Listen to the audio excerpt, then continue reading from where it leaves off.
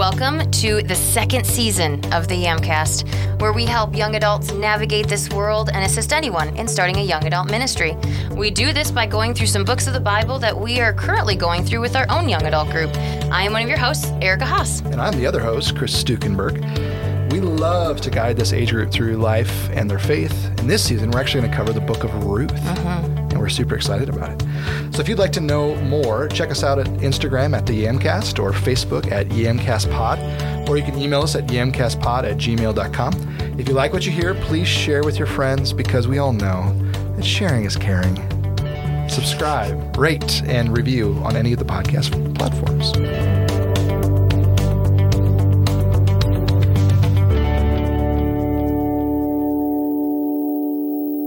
All right, so we are going to start by introing Ruth. So we're going to spend an entire episode here just on introing the book. But before we do that, we have a very important shout out. We do have a shout out. My favorite person in the universe. Yes, from H. Stuke. 421. We got a review. She said it was super funny and educational. She said, I may have spit out my coffee when picturing King Tubby as a VeggieTale. Loving this podcast. Fresh and funny. Thanks, Heidi. I have a fan. Love it. So we're not going to do we normally do the basic storyline and then deeper dive and all that. We run through the whole thing. We're going to do that with Ruth 1 when we get there. But what we wanted to do this week was just talk about some of the things about Ruth that might be important to us, may not be important to everybody else, but we thought we'd just set the book up this way. So the first category we want to discuss is just authorship or the date of Ruth and when it was written and who wrote it. So what you got?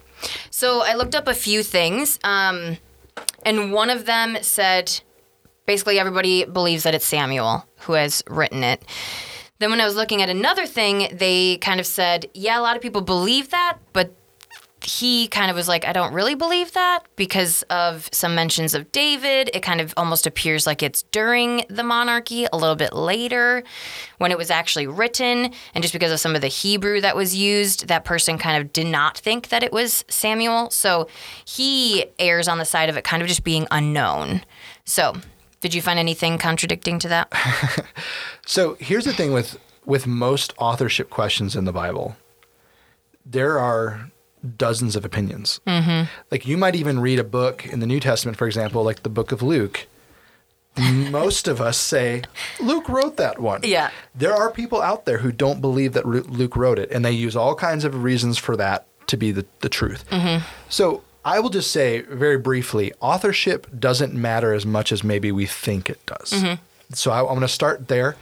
And I'm not saying that it doesn't matter at all who wrote it, but if we're basing our faith on who wrote this particular book, like for Ruth, for example, we have no idea who really wrote it. Because it doesn't actually say in the beginning who wrote it or any of those things. And most books don't. Mm-hmm.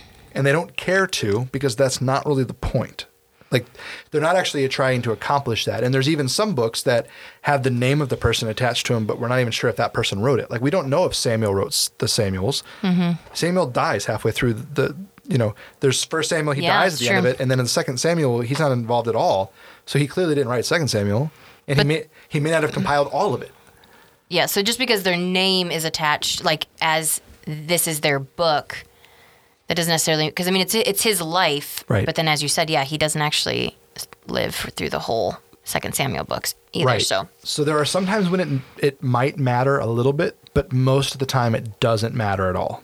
And that's not to say that we shouldn't pursue knowledge on it, but I think some people get so hung up on this question, and I don't know that it matters. Because if it's in the Word of God, we just trust that it's there for a reason, which we'll get to in a little bit. But I will say some things that I appreciate your research on that. That's good stuff. We don't know when it was written, partly because the Hebrew is all over the place. There are some words that are super old. There are some words that aren't old at all. And I could get into a long discussion here about language theory. I don't want to do that because I would be falling asleep. Let's be real. This is the podcast for young adults and college students, and no one wants to hear that, except for maybe the language majors, right? Maybe, yeah. But linguistics. The easiest way to say it this way would be, the easiest way to say it would be like this: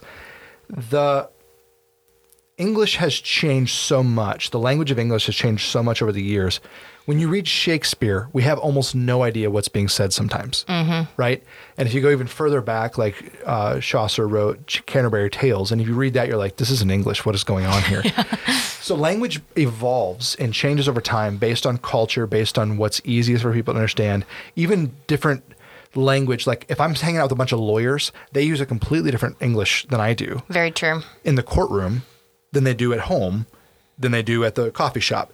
So language molds and is affected by those things. And the Hebrew that's used in Ruth at times is very old and at times is so new that they're like, it has to be written way, way, way late.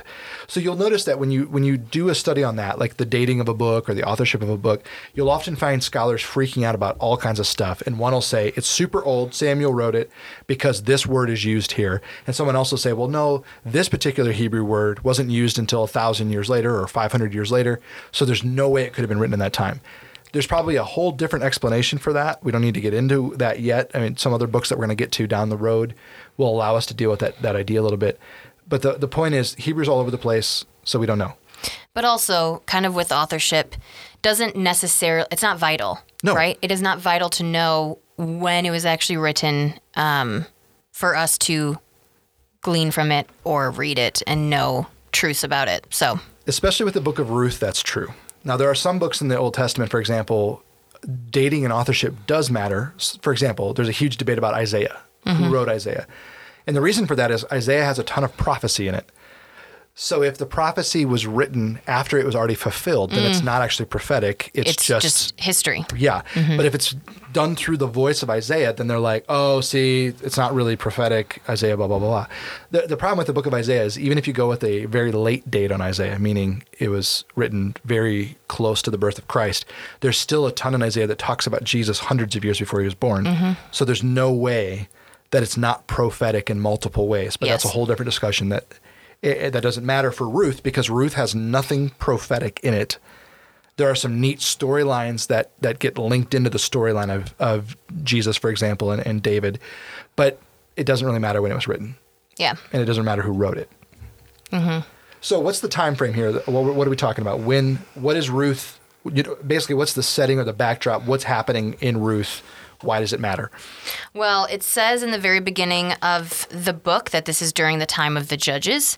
So we just spent a ton of time going over the judges. So if you need a refresher. And that may be why we're doing Ruth right now. What? Maybe. It's like we planned it. So it is. It's during the time of the judges. Some of the things that I had seen had said it was possibly the later years of the judges. So, so that's when things are really going crazy. And there's a lot of reasons to believe that it's the later years of Judges. For example, there's a connection to Moab right off the bat, and it's not mentioned Eglon, right? The fat king, King Tubby or whatever. Yeah. So because there's no connection there, and because Moab isn't actually in Israelite territory, that would suggest that they've already been removed from Israelite territory, which is back with, characters in the Bible and all that kind of stuff. So the fact that Judges is dealing with Moab and the fact that Ehud, pushes them back, basically. Clearly, this couldn't have been early on in Judges. It would have been later in Judges. The other reason why it kind of seems to suggest it as later years is because the time frame gives us a connection to David at the very end of the book. So Ruth 4, we're going to have a connection from Ruth to David, and you'll see that when we get to Ruth 4 in a little while.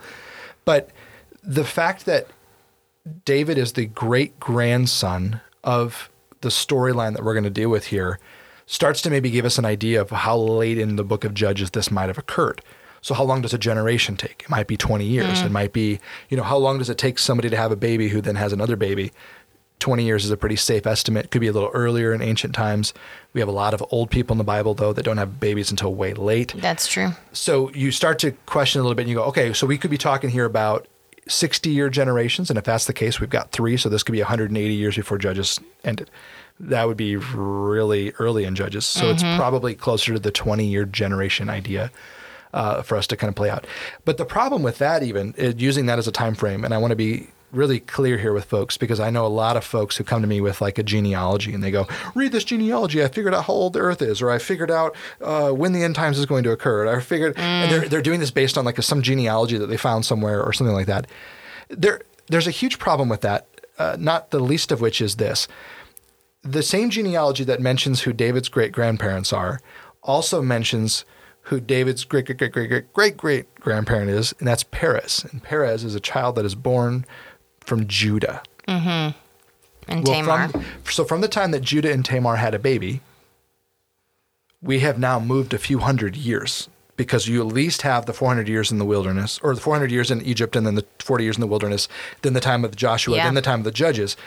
Well, the problem is that same genealogy that gives us the 4 generations to David gives us only 5 generations from Perez to Boaz.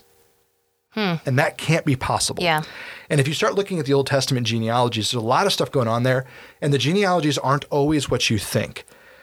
Almost every genealogy in the book of Genesis, for example, has 10 generations exactly. So there's a good chance that it's not being given to us as a time frame, but more of a linking between major people. So there might be a chance that, such and such had a baby who had another baby who had another baby, and then we mention such and such as the second generation of it because the other ones just don't matter. And the Bible does that a lot more than I think we think. So, and there's even some coding sometimes in generations that we need to kind of be aware of, or the genealogy idea. So all that to say, we don't exactly know when Judges was. There's no good way to build a case, but I would say maybe 40 years before Judges is over, 60 years before Judges is over, because David's a young man by the time we meet him in 1 Samuel. You follow? So would this be like Samson-esque? Like, do you know Could be. what that okay. I was just trying to think of maybe where that, and we all know too that isn't quite what it is either. It could be, but let's go back to the end of Judges, what we were talking about. It could be Samson-esque. It also might not be. Let's say Delilah is the mom of Micah, who then hires the Levite. If that's the case, then Micah has to be old enough to have the money of his own and a household of his own. So I would suggest he's 30 or 40 or whatever, and then we don't know how long it takes from him to get to the end of the Judges. Do you see what I'm saying? So the idea of dating in the Old Testament is a quagmire. It's very hard. Because also, if you compare it to other calendars, first of all, everything has been destroyed multiple times. All we have is a few stones that sort of give us an idea, but we can't necessarily always link this king to this king to this king, because sometimes those calendars don't even match up. So you might have an Egyptian king who doesn't match up with a Sumerian king, who doesn't match up with an Akkadian king, but we all know that they're at the exact same time. And I just got really nerdy there for a minute, but I'm just saying, like, the time frame concept in the Old Testament is almost impossible to break down. So when you hear someone on the History Channel say, "This is exactly when it happened," first of all, the History Channel is notorious for taking a really long interview and taking a 30-second clip of it and making it say what they want it to say. I have friends who've been on it and have just said, "I did not say that. This is how they characterized me," which is ridiculous. But the other side of it is we don't know, and time frames are ridiculous, and we shouldn't spend a ton of time doing that. One of the things we wanted to deal with also with the book of Ruth really quick in this kind of intro podcast is, what is Ruth's place in the canon? So where does it belong in the canon? And I know you found some interesting stuff on that, so I'd love to hear you interact with that, and then we'll talk about it a little bit. So when we talk about the canon, it's just the order that different groups of people have kind of divided it into. And so with our evangelical, I'm not sure if that's what you would call it, Bible, they have it right after Judges. Often they call those like the historical books. If you're looking at the Hebrew Bible, they actually put it more with like writings. So that's Psalms, Proverbs, Lamentations, Song of Songs, which is very interesting to think that this is kind of just another almost poetic story. Or that's how they would view it to categorize it. So anyways, that was something interesting that I found. Yeah, and I think some Hebrews see it more as a parable, like a poetic parable that might not. I'm not saying that it's not real. Please understand that. I'm saying I'm not using the word parable here as like a fake story, but I'm saying they almost see it in that light, that it's a story that has a moral to it and a couple of other things, so it maybe fits more with Proverbs than it does with the history books. That's not to say that it doesn't belong in the history books, but it, in their mind, I think that's part of it. And so, yeah, you'll typically see in a lot of Jewish circles, or I should say some Jewish circles, it's in the writings, whereas we, the Christian church, along with a number of other Jewish circles, actually have it connected to Judges for the obvious reason, because it happened at the time of the Judges. Why wouldn't it be linked right there? So, but it serves as a story just to show us, and this is kind of the parable thing that I'm talking about. It partly exists to show us what would happen if someone actually did what God wanted them to do in the book of Judges. Right? So we just got through all these ridiculous characters with these ridiculous characterizations and major character flaws. And we're like, whoa, what is going on with Judges? It's so messed up. When you read Ruth, it's kind of a breath of fresh air. And you're just, oh, this is great. You're like, it's not all bad. There is good that still is happening during this time. And that's what this kind of serves almost as. And what makes it good is the beauty of someone being faithful to Yahweh. Mm-hmm. So if you're faithful to Yahweh, life goes differently than it does if you're not faithful to Yahweh. Now, God is faithful no matter what. Notice how messed up the Judges were, and God still maintains his people and carries them through. But the story of Judges is this beautiful moment of, whoa, faithfulness can lead to a really neat life. And there's sort of this space created of this beauty and wonder. If we just do what God wants, look how life can start to sprout. You know, even in the midst of the devastation of the human existence on this earth, little sprouts pop up, you know, and then you have this beautiful garden that starts to exist, which, man, that links to Genesis 1, that links to Psalm 1. There's so much stuff going on there, and it's beautiful. So that's kind of what this is here for. And also just pointing out her life is not perfect, and we'll go through that. Like, in meaning that not everything great always happens to her.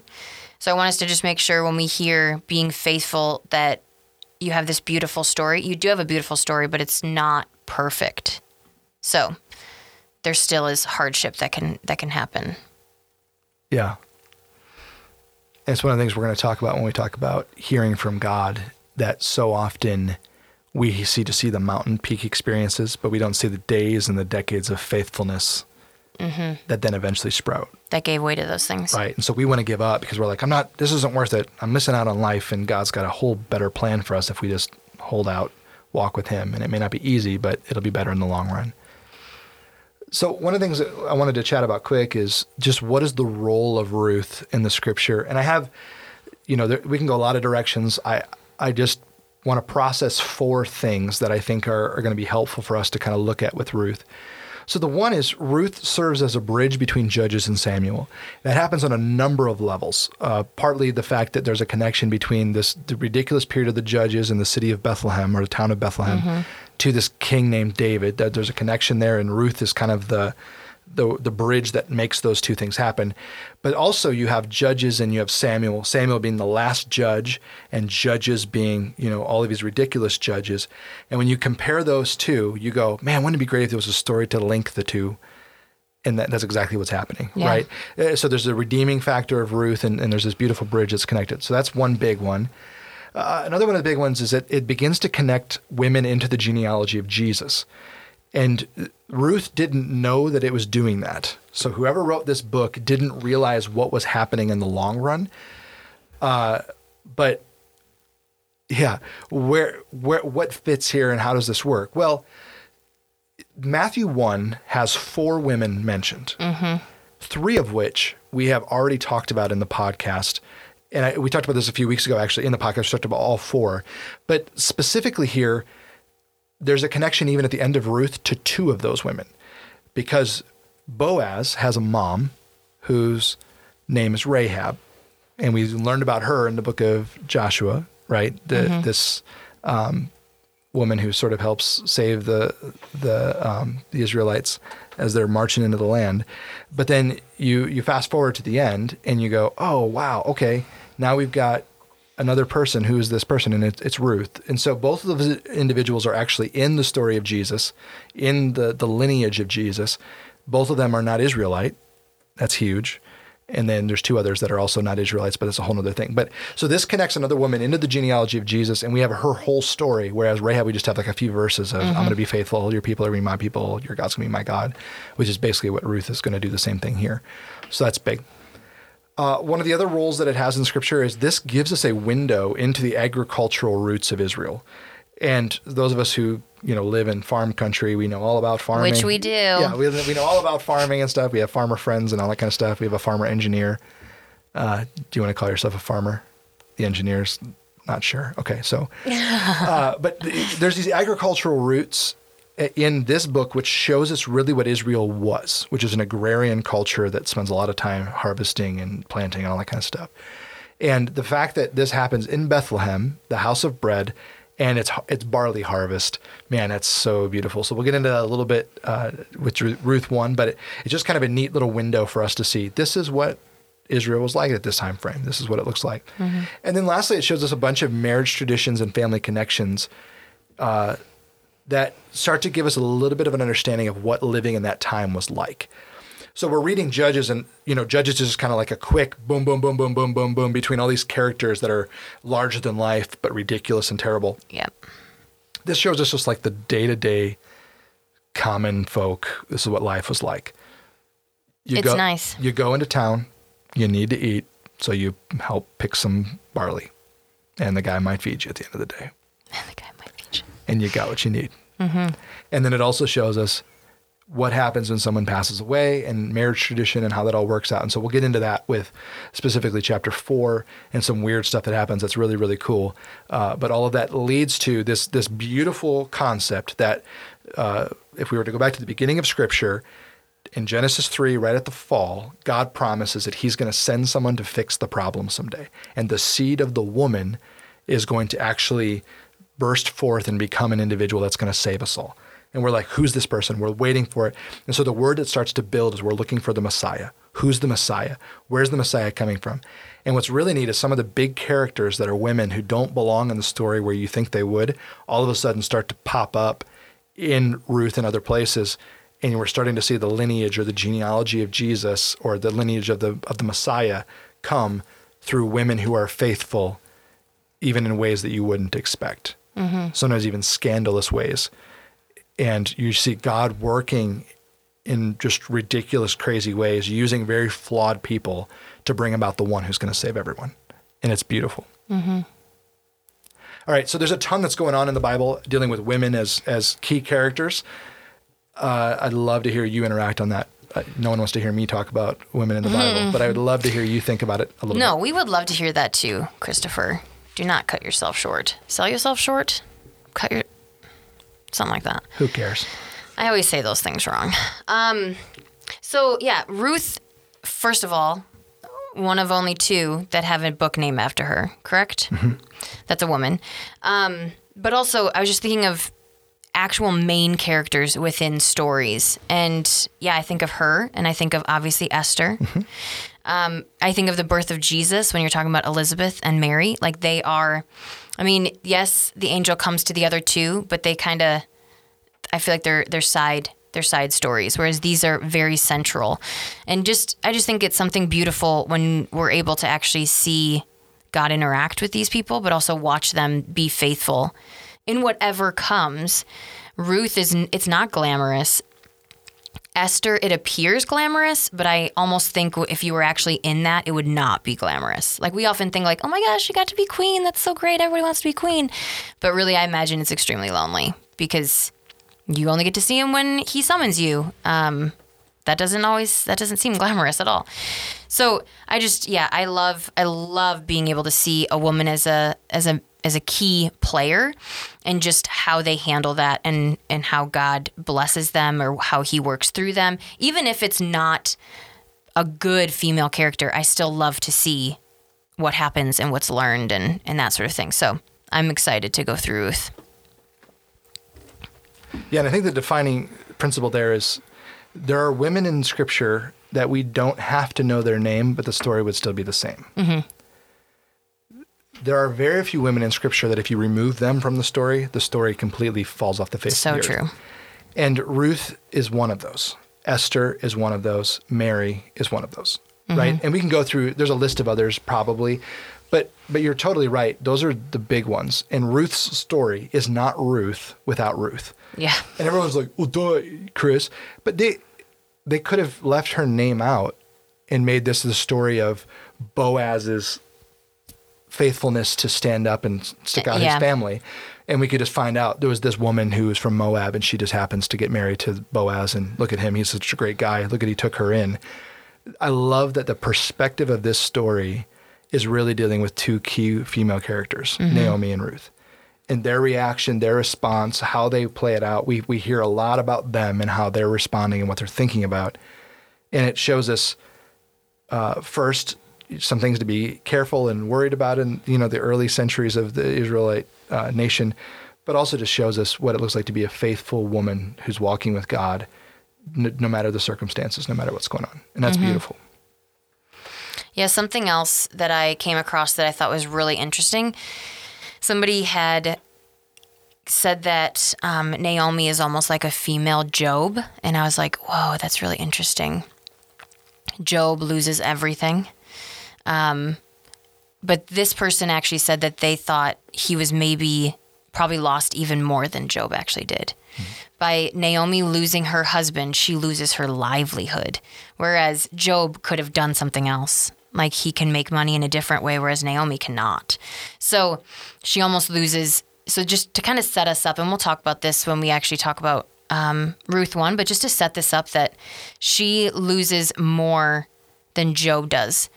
And if you remember, like Job loses all of his livestock, all of his family, and it seems like everything. And when we start with this, it's just, she doesn't have a son or her sons, and she doesn't have her husband. It doesn't seem like a big deal in our day and age. But back then, that was ruin. Like you were nothing.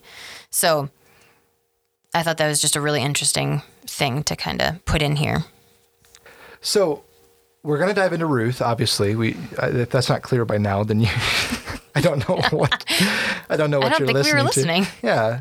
Wait, Ruth? Like if you fell asleep and you just woke up and you're like, wait, what are we going to study? I'll just repeat it again. Ruth. Mm-hmm. We're going to look at the book of Ruth, all 4 glorious chapters of it. It's a shorter book, which means this season is going to be considerably shorter than the Judges season was. But the thing with Ruth is this.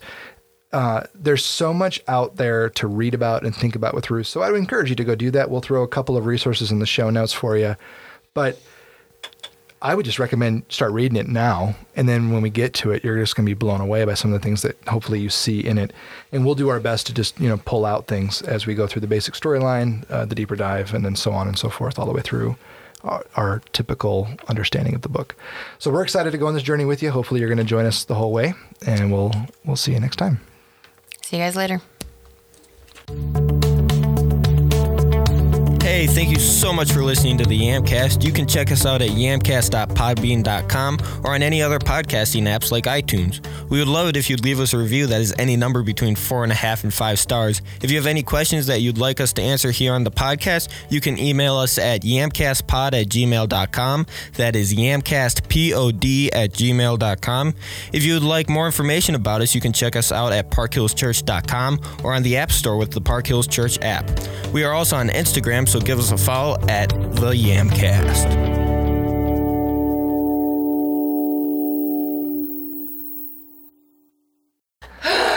You pay him to do one job. We don't pay him. He's worth every cent.